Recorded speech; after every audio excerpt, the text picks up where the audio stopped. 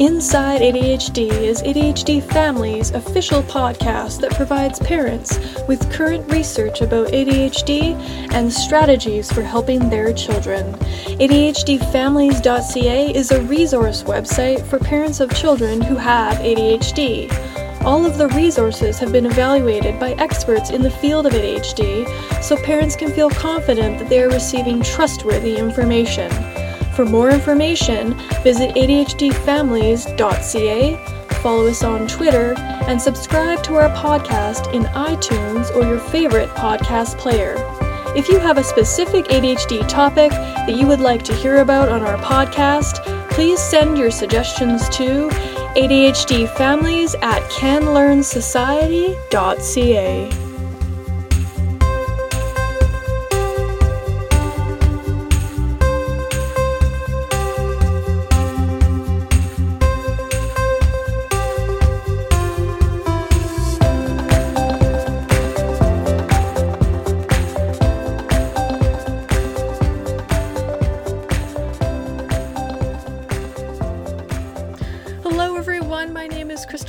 I'm a registered psychologist at the Can Learn Society in Calgary, Alberta, Canada.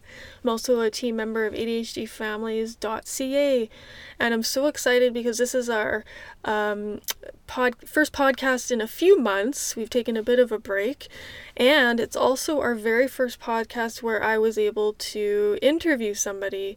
So today on our podcast, I interviewed Dr. Jerry Giesbrecht from the Owerco Center here in Calgary, working on some really interesting research that we'll get to in a minute.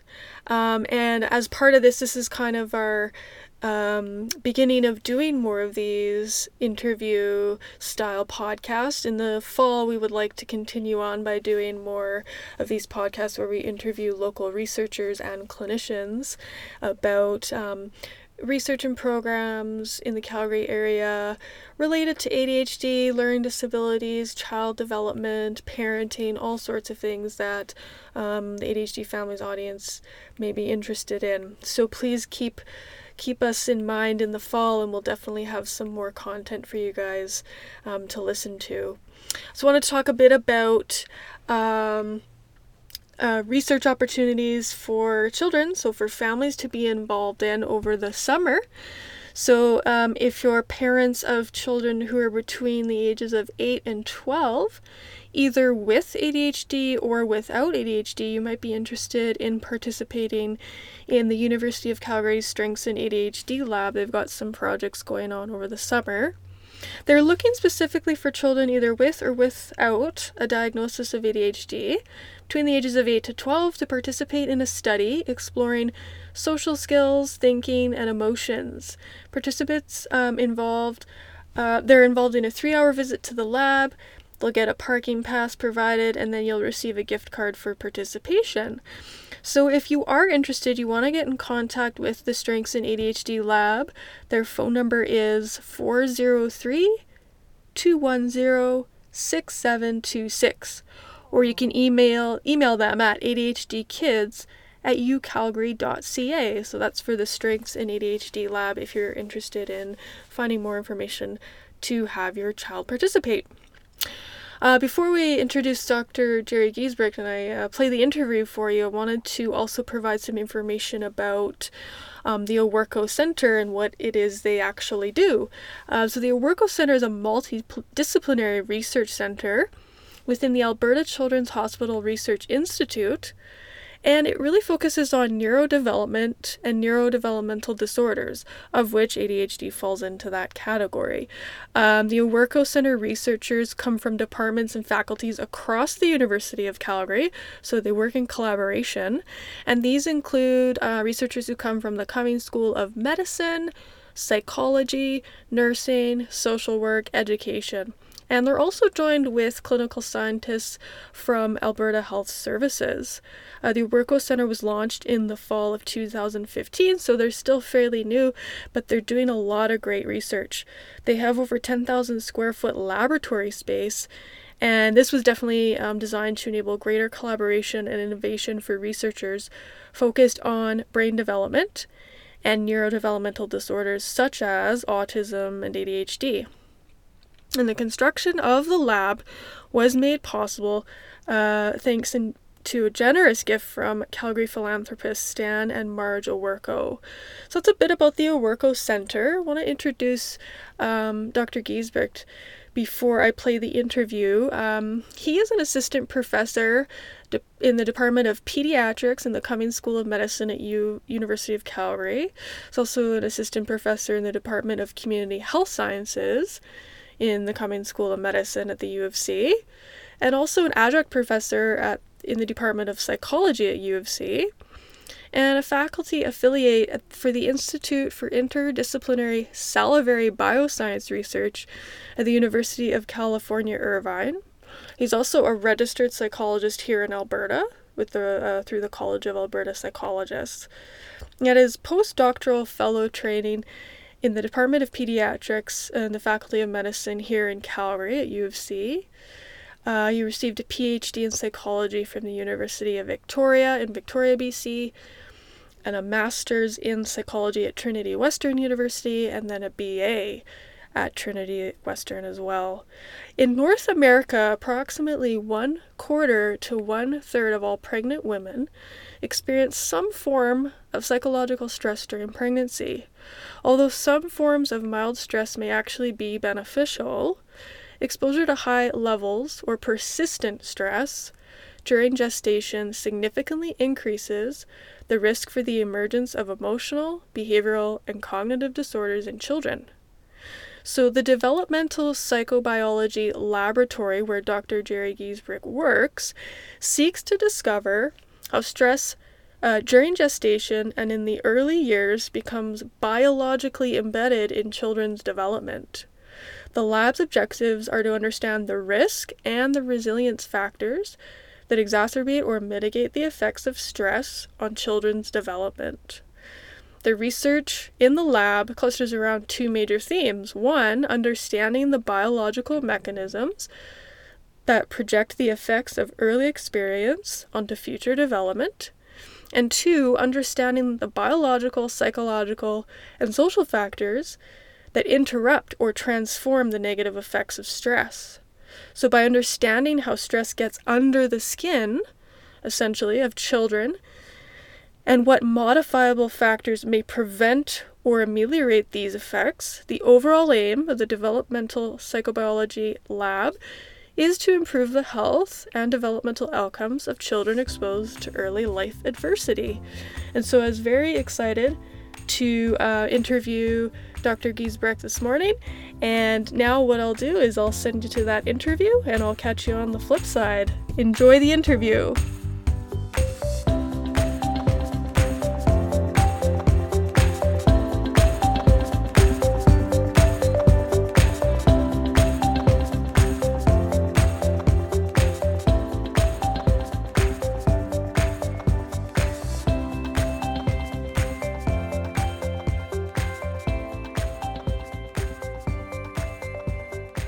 So we are here with Dr. Jerry Giesbrecht from the Owerko Center. He's going to tell us a little bit about that, and then we'll talk a little bit more specifically about his research. So welcome, Jerry. Thank you. Thank you so much for agreeing to do our interview with us. This is our first one where we're doing an interview, and when we're actually, when we're looking at research and locally done research, so that's awesome. So Jerry, tell us a little bit about Owerko. So the Owerko Center is a physical space where there's a collection of researchers here who work together to advance the field of research in developmental psychopathology, neurodevelopmental disorders, autism, ADHD are clearly within the scope of the things that we do. We also work on other kinds of kid-related developmental issues.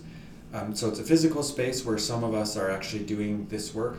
And then it's also a virtual space where we have sort of these connections with researchers all across the university campus. So, in different faculties, from medicine to arts to social work. So it's a diverse group of people that are working together to try to address questions about neurodevelopment and mental health in young kids. That's awesome. And I think it's good that researchers from different fields are collaborating, right? Because they're not always using the same approaches or language or perspectives. So that's awesome. Many of the easy questions have already been addressed. Yeah. Now we're getting into more difficult questions that often require expertise from several disciplines to be able to address them. Yeah, that's awesome. So tell us a bit about the research you've been doing at Awerco, kind of what got you interested in that research.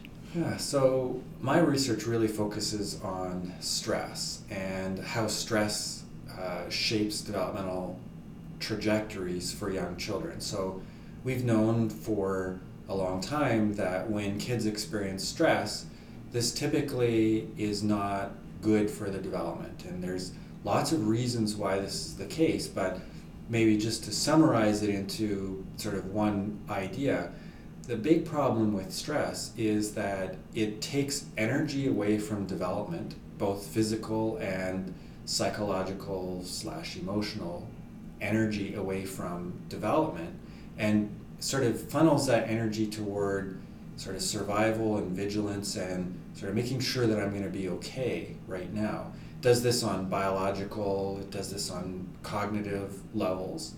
So that's kind of the big problem with stress. Of course, stress is actually good. Our stress responses are good, right? They help us to survive difficult situations, and all of us experience stress in one way or another pretty much every day.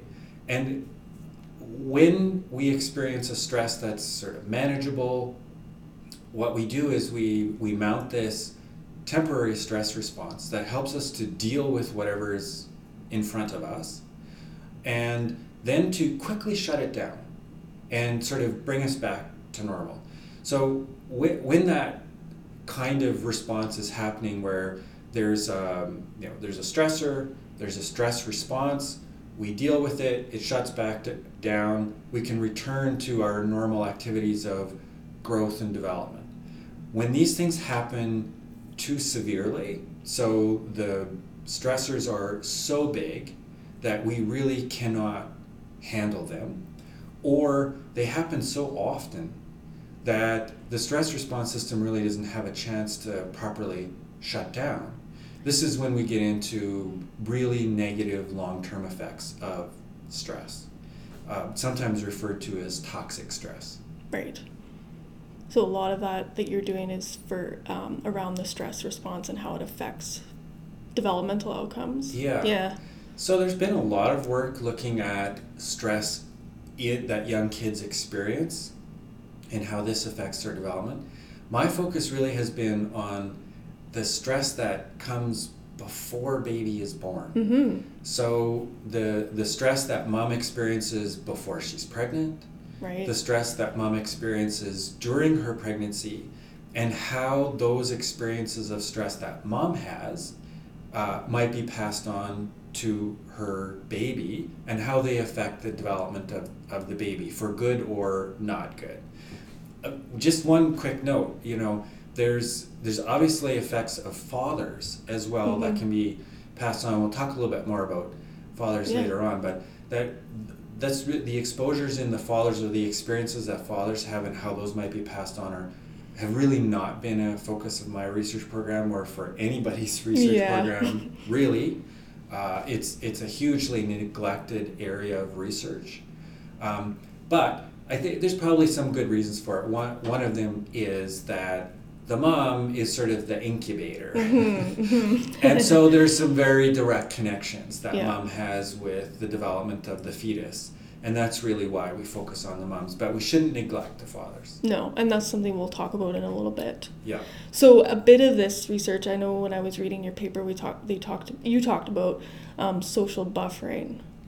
So can you sort of start getting into this idea of how that's related to stress response and how that can be helpful? Yeah, so maybe I'll just back up and say a little bit about what the stress response actually is. So the stress response is really a whole body response to whatever's in front of us. So there's kind of some major components. One of them is the hypothalamic pituitary adrenal axis, which produces cortisol, which is sort of the most famous stress hormone. It certainly isn't the only one, but it's the one that my research program focuses on. And one of the reasons that we focus on cortisol is because it's the end product. It has direct effects on many of the developmental processes that we're interested in. And by the way, cortisol is really important for proper development. Right. So it shouldn't get a bad rap just because it's cortisol. Yeah,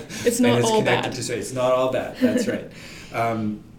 But the main product of the HPA axis, which is the hypothalamic pituitary adrenal axis, is cortisol, and it has a very important role in terms of mobilizing energy. So when we face a stressor, the cortisol helps us to sort of gather the energy that we need, and it also has effects on our brain to shift our focus toward things that are potentially threatening, and it changes the way that we process our emotions and what we pay attention to in the environment. So there's kind of like this elevated threat scanning. So you can see how all of these things are really important for facing a potential threat that we experience. One really key part of this is that cortisol, when it gets into our circulation and helps us to start do these things like mobilize energy stores and do its work, it feeds back to the brain and starts to shut down the stress response immediately. But with repeated exposure to stress, there can be sort of a decrease in the feedback, and what happens then is that the stress response kind of carries on. So we've got these effects of cortisol both on the periphery, sort of our muscles and the energy stores that are available, and we've got effects of cortisol and other products of the HPA axis on the brain, which helps us to shift our focus and our thinking. And in the brain, one of the key areas is the prefrontal cortex. So that's sort of like, your forehead, right? What's underneath your forehead? And this is the part of our brain that makes us uniquely human. It's the part of the brain that allows us to do higher order thinking. It allows us to make, do high level decision making, to regulate our emotions and be flexible. And it also helps us to decide if something is stressful or not. And cortisol affects this area of our brain.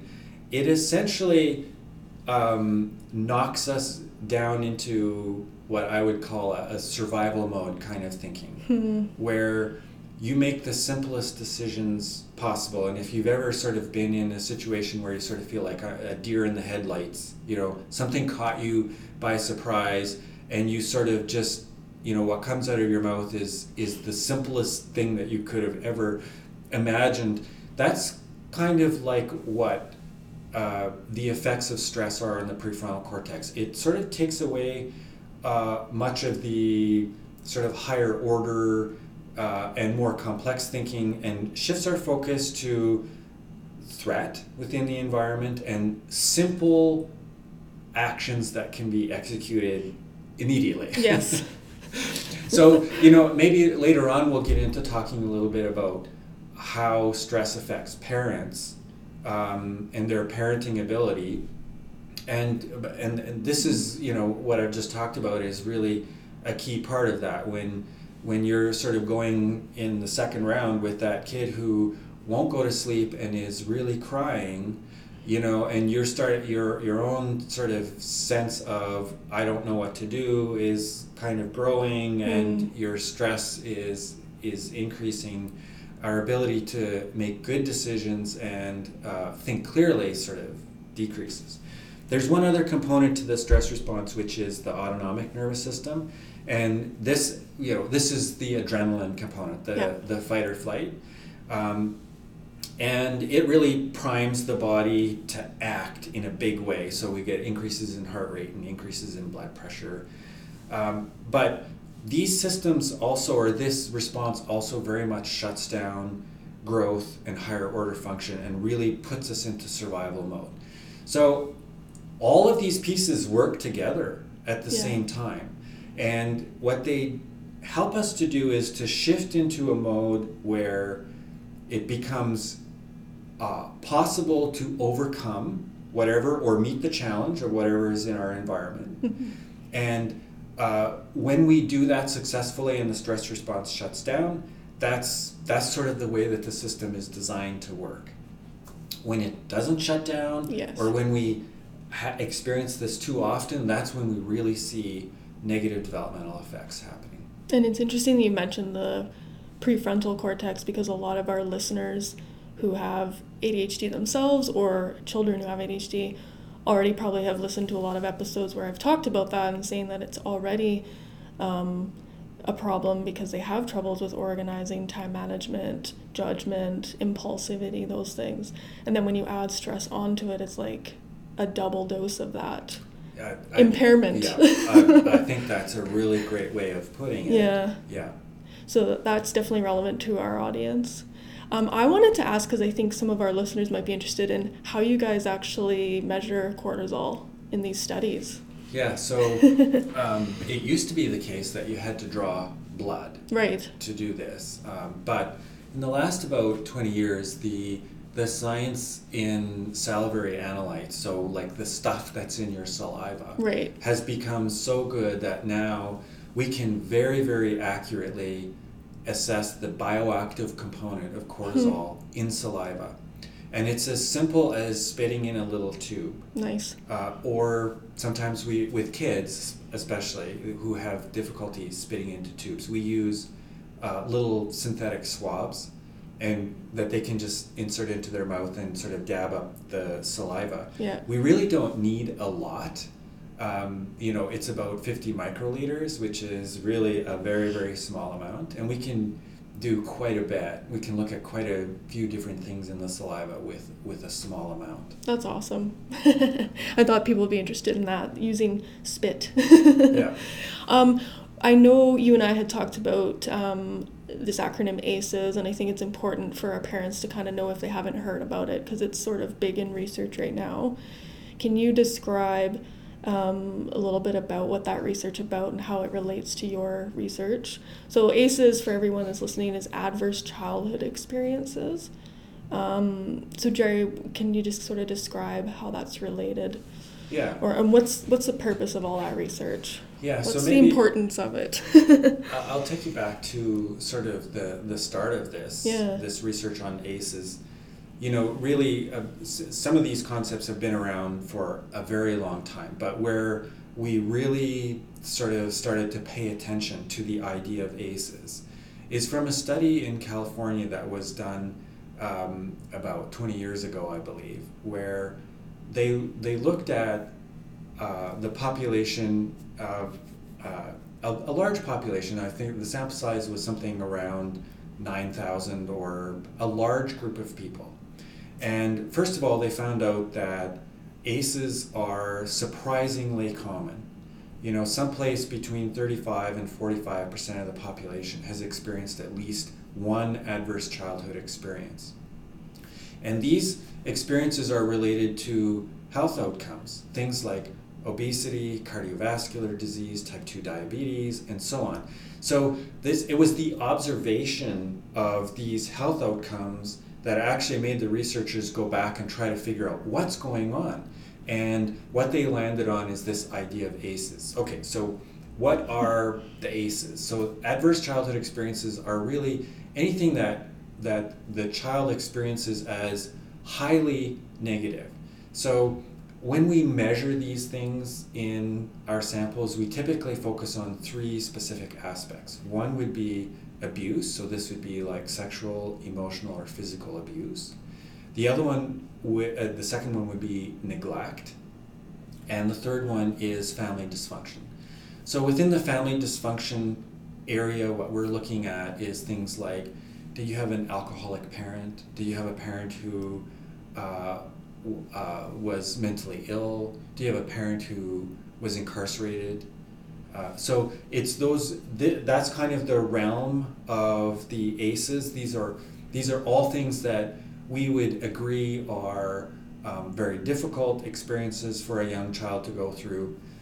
Important to note, however, that although universally these are challenging, difficult experiences for people to have, people, and children included, respond to them in very different ways. So some kids will essentially become pretty much completely derailed by these experiences, and other kids show a great deal of resilience in the sense that they overcome, or they do better than expected given the difficult circumstances that they're experiencing. So the question of why do some kids get derailed and other kids seem to thrive in these circumstances is a very important and relevant question that, I think we have some ideas about that, but we're still really not sure what's going on there. Yeah.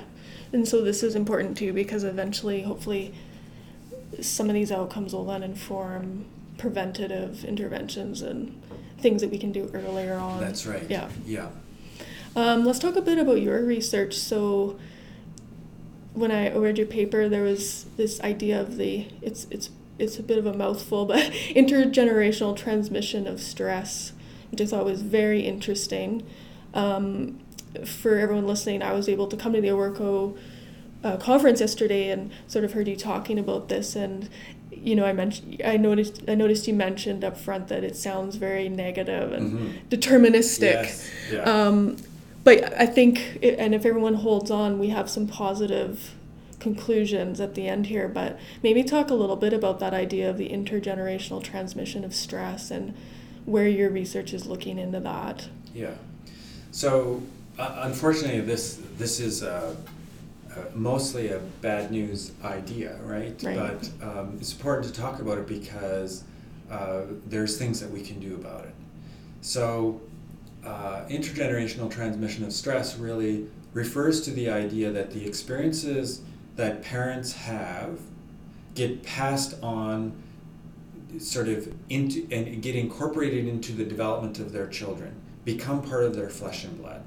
And in so doing, they sort of recapitulate, or they sort of experience the stressors in the children, even though the children were not actually ever directly exposed to the stressors.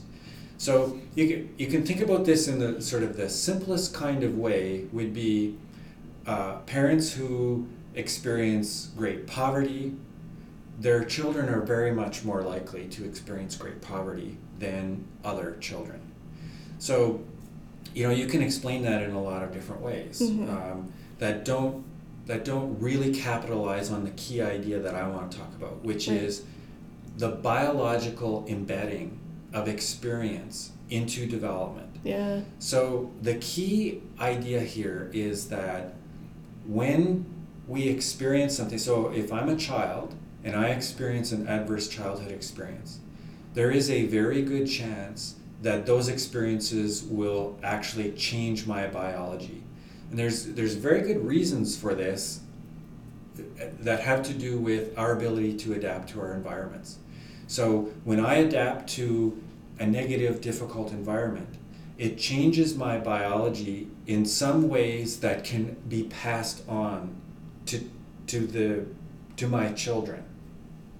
So our focus has really been on moms and the ways that her experiences of ACEs as a child change the stress biology during pregnancy. Now, the reality is that those experiences of ACEs that mom had as a child, they change her biology sort of more permanently. It's not just during pregnancy that they change the biology, but the point is they change the biology.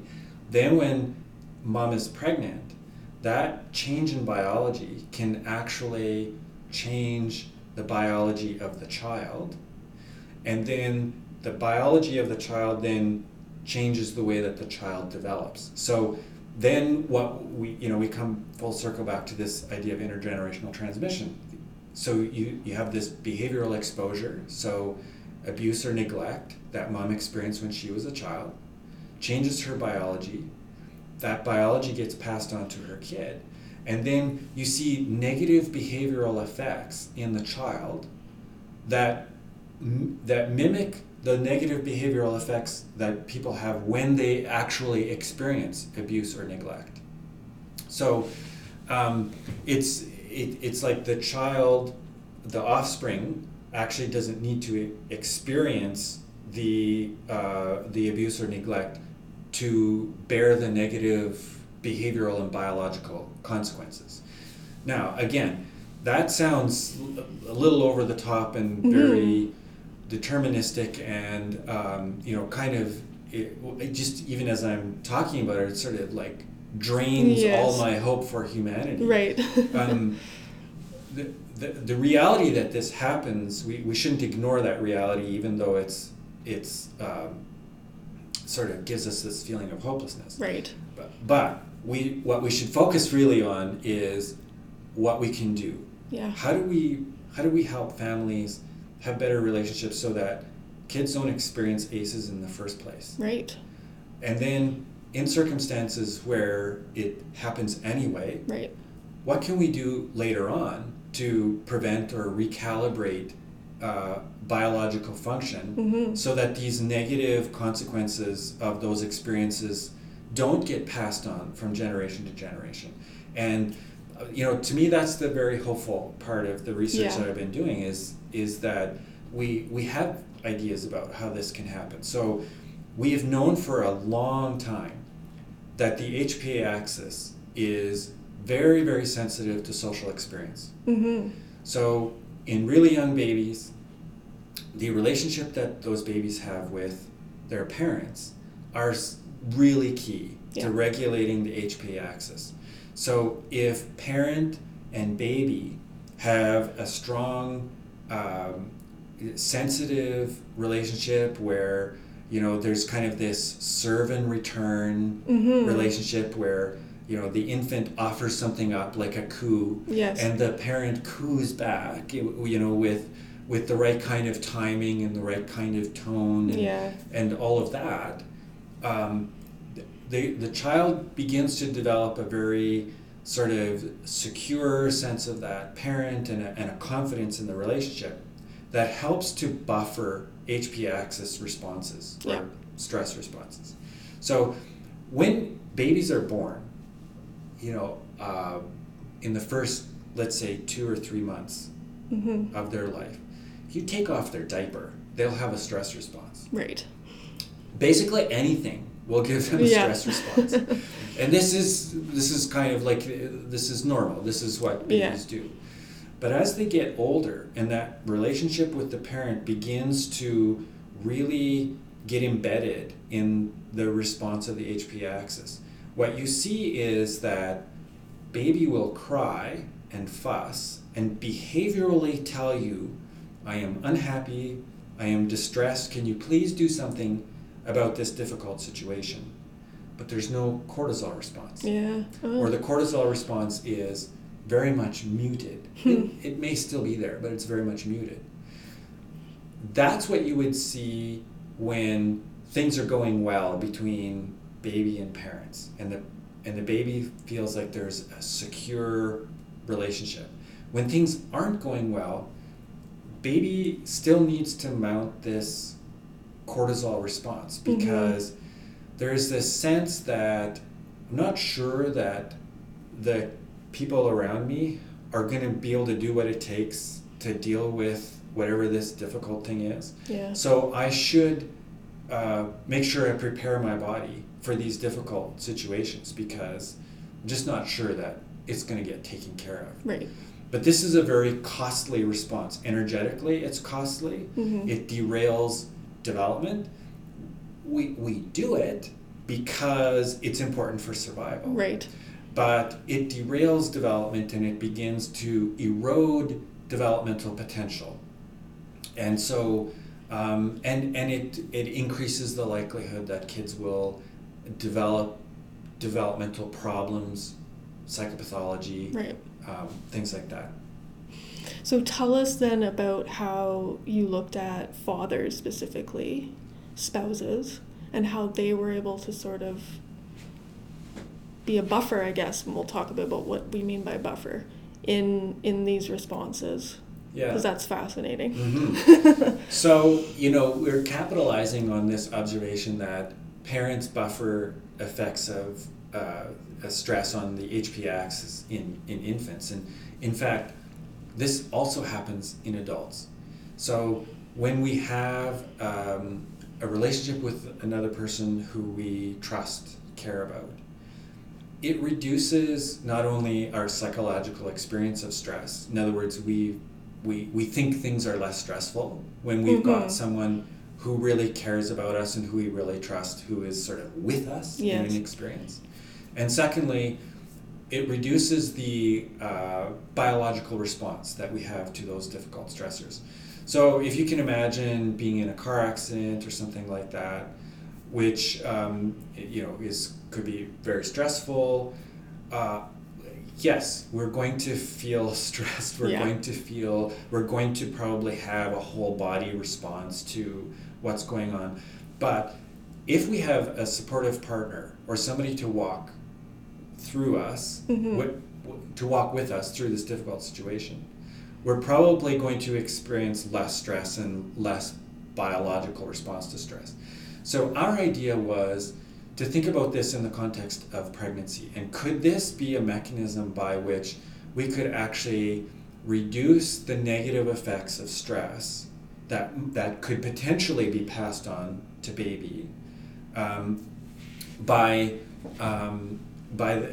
partner support. So we had the sample of individuals that we were working with or researching was a community sample here in Calgary, and who we get in our research is couples. They're making babies, right? Mom is pregnant, so that's our kind of our inclusion criterion. So what we got was moms and fathers, moms and dads, so the dads of the babies, who are part of the study. So we looked specifically at partner support here. Yeah. I think this research is potentially applicable to other groups as well. But what we did then is we looked at how mom feels about or perceives the support that she's getting from her partner. So we did two pieces to this. First of all, we started by just looking at would the perception of support that mom receives from her partner actually reduce the cortisol response to stress, her own cortisol response to stress during pregnancy. Yeah. And the kinds of things that we're looking at is, how satisfied are you with the kind of the practical support or the informational support, emotional support that you receive from your partner? Right. Is it the right amount? Is it too much? Does it ever make you feel belittled or demeaned? Would this be stuff like emptying the dishwasher? So it could be. So it mowing could the be, lawn. Right? It's individual to each person, right? So part of it would be if emptying the dishwasher was an important thing to someone, right? Having a partner do that for you would be a pretty strong indication of I'm here for you. I'm going to help you, right? And that's based on your perception. That's based on your perception. Okay. Yeah. So I mean, this is a really great point. If you're a partner who says, okay, I'm going to commit myself to the dishwasher. This is how I'm going to show support. But that is actually not important for the partner. Then it might not work in the way that you want it to. Right? It will make a dent. So then we're looking at the perceptions that mom has about how well does my partner do in terms of being able to meet my needs for support. And what we found is this really clear result, which was that if mom said, you know what, my partner is not quite there in terms of being able to meet my needs for support, right? Then you see this very normal stress response where cortisol increases following a stressful experience. But if mom had what I would refer to as adequate or better support from her partner, then what you see is a very sort of flat cortisol response. It's exactly what we see Wow. in babies who have secure, sort of sensitive relationships with their parents, which is that when that relationship is there, the even though the baby might be distressed behaviorally, you don't see the physiological response. Right. So here too with moms, even though they're reporting psychological experiences, stress and distress, their cortisol isn't increasing.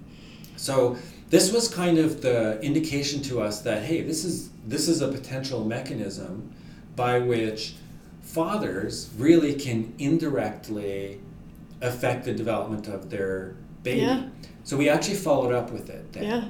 And what we did is we measured mom's experiences of ACEs when she was a child. And we looked at how this would change the biology of her stress response. And then we looked at the biological stress response in the babies as well. And in all of this, what we were keeping in mind is, would the partner support buffer this effect? Would it essentially reduce the cascade from mom's ACEs to her biology to baby's biology? And this, in fact, is exactly what we found. Wow. So when mom said, my partner is good enough at providing support or better than that, this cascade did not happen. In other words, this intergenerational transmission of stress was blocked by the support that the partner was providing. And it's important to note that we found this effect both for prenatal support, so the support that partner is giving during gestation or pregnancy, and also the postnatal component of that. So the circumstances under which we actually do see this biological transmission of stress across the generations is when mom does not feel like she has the support that she needs. Right. So what's happening under these circumstances is that she's producing greater levels of cortisol. These get passed on to the fetus, and then it shapes the way that the fetus is going to respond to stress when it's a baby. Yeah. So, and that's when we measure the stress responses is in the babies, and we can detect that signal in the babies.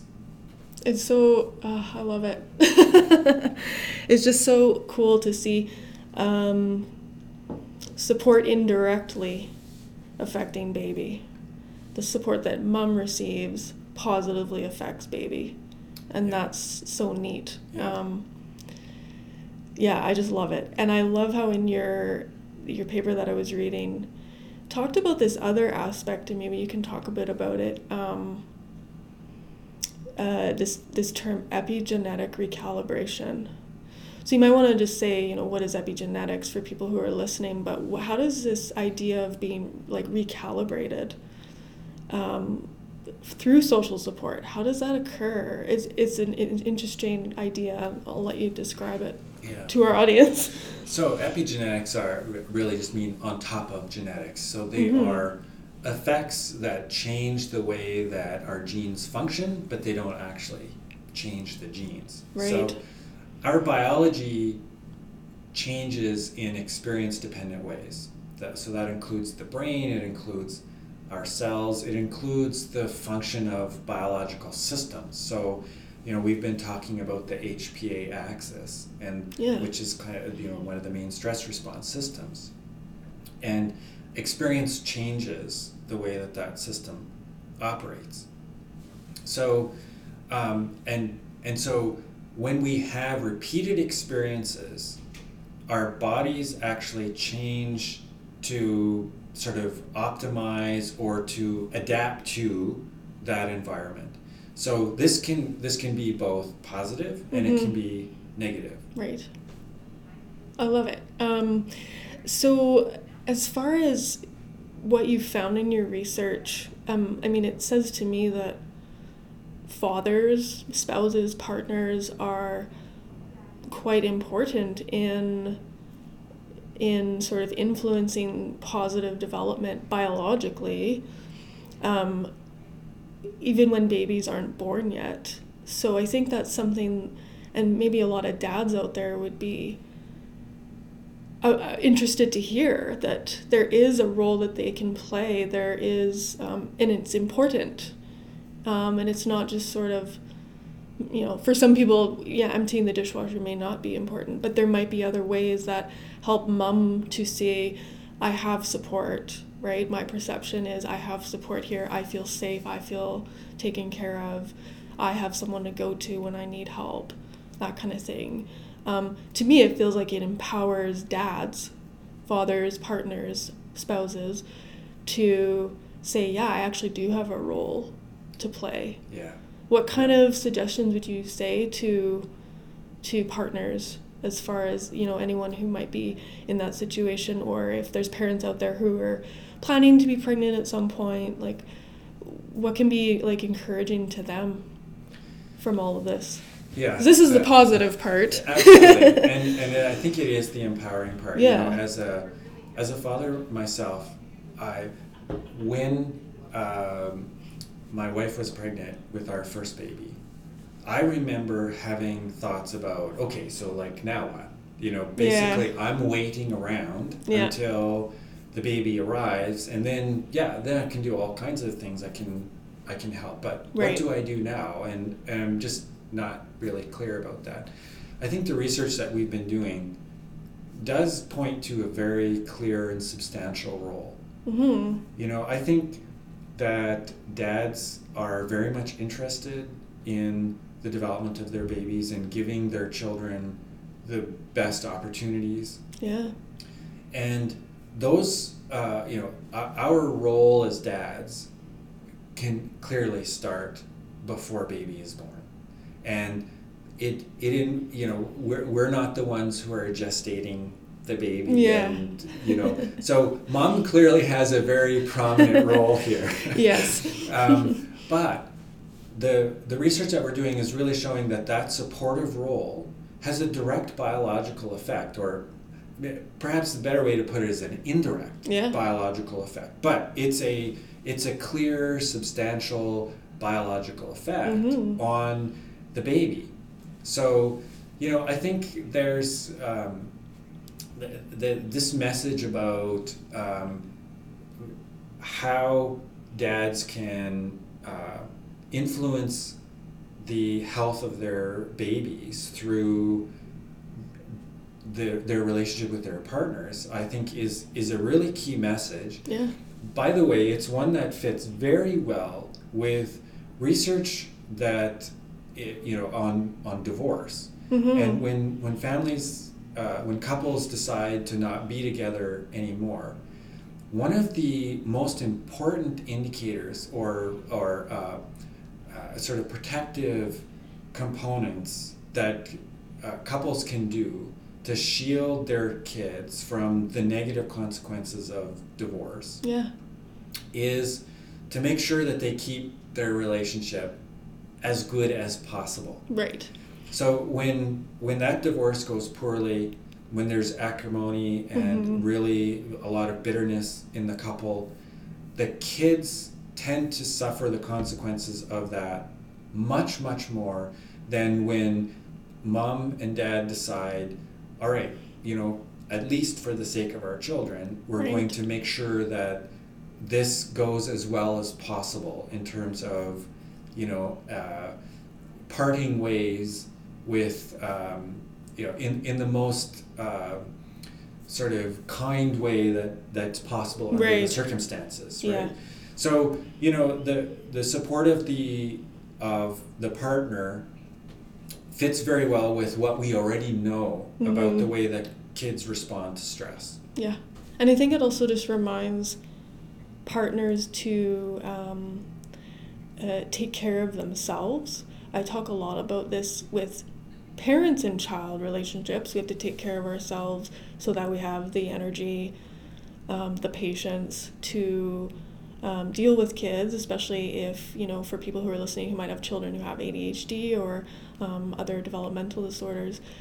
There's a lot of patience that's required, and so if we're not taking care of ourselves, we can more easily be frustrated, quick to anger and that kind of thing. But then it reminds me too to say, as a partner, I also need to take care of myself, whatever that looks like, so I can be a good partner, so that we can sort of reap the indirect effects of positivity going down to the child.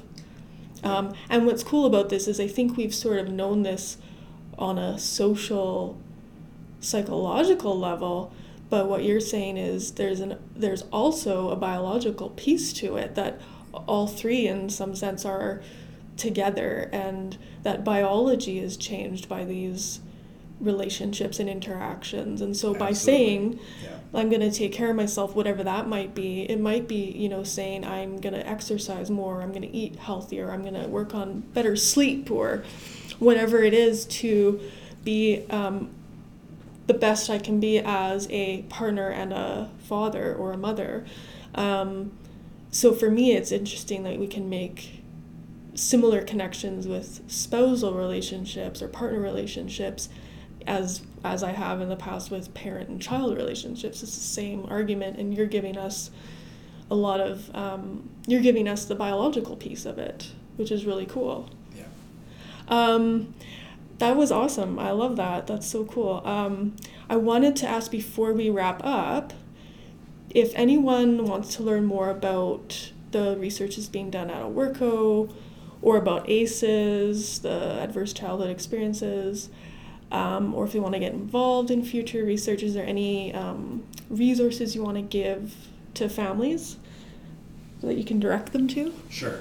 So the Owerco website is always a great place to go in terms of connecting with research studies that are currently recruiting, or just finding out about what's going on at the Owerco Center in terms of studies that are happening already.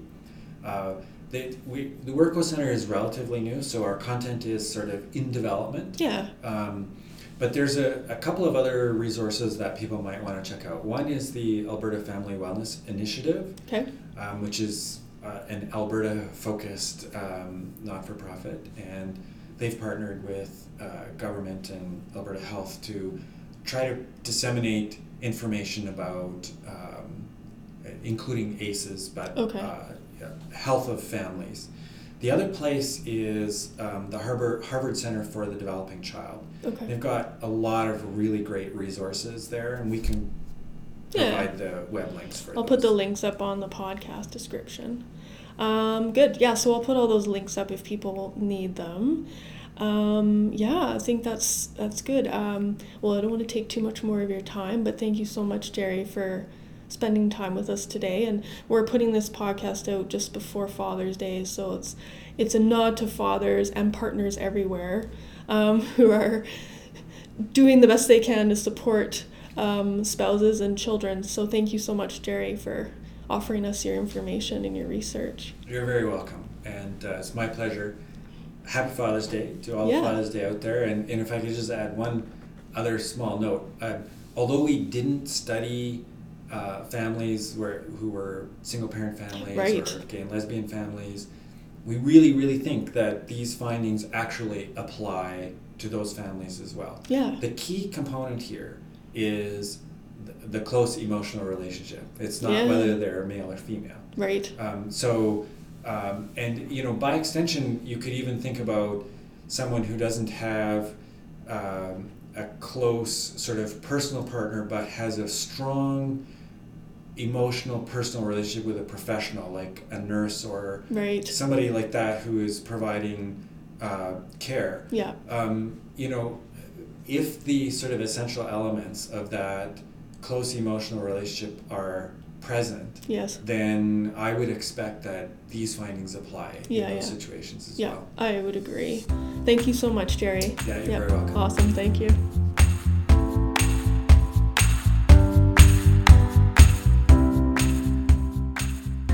All right, I just want to say again, thank you so much to Dr. Jerry Giesbrecht from the Owerco Center. It was really awesome to interview him. This was my first interview ever. I really just appreciated the positivity that can actually come out of some of this research that maybe initially seems a negative or discouraging, but really I think what the take-home message is from this research is that as fathers, as mothers, as partners, people who have spouses, or anyone who really is involved in the life of a child, we have the power, by the way we support each other and that child, to actually positively influence the biology of that child. And that's quite amazing.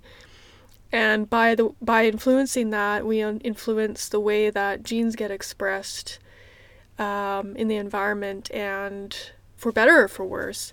And so really there is choice there. There's options to say, what can I do to be a more supportive spouse, or a more supportive mother, or a more supportive brother or sister or friend? What kind of things do I have to do to make sure I take care of myself so that I can be available to be supportive?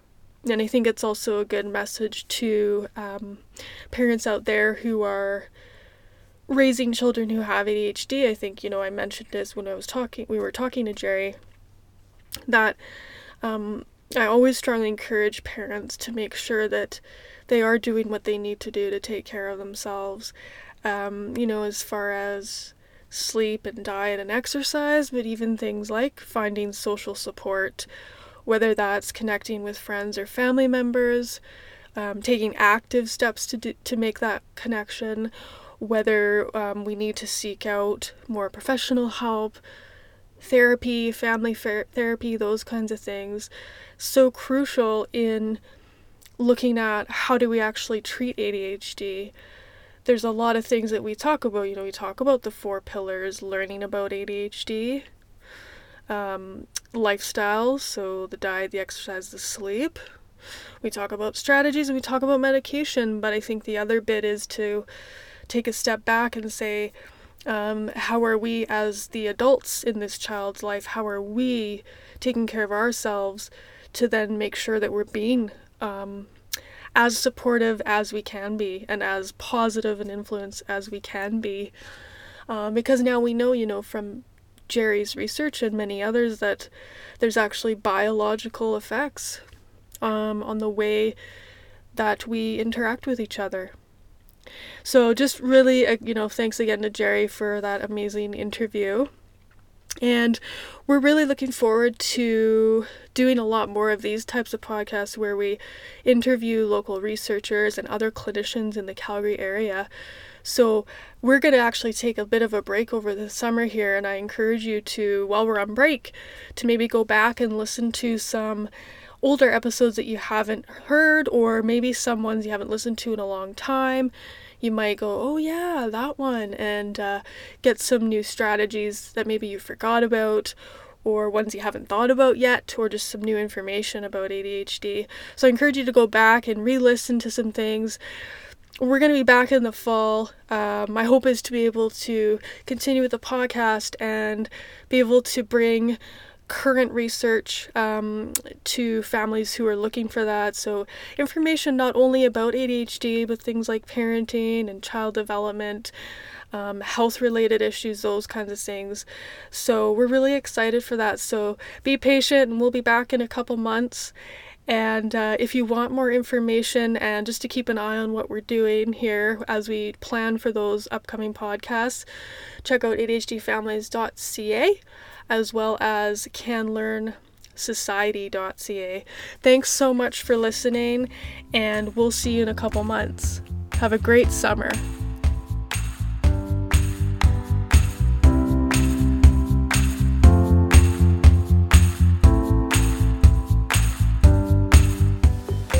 Thanks for listening to Inside ADHD, the official podcast for ADHDfamilies.ca. For more information about ADHD and how to help your child, visit ADHDfamilies.ca, follow us on Twitter, and subscribe to our podcast in iTunes or your favorite podcast player. If you have benefited from the Inside ADHD podcast, please help spread the word to others by posting a review in iTunes. If you have a specific ADHD topic that you would like to hear about on our podcast, please send your suggestions to ADHDfamilies@canlearnsociety.ca.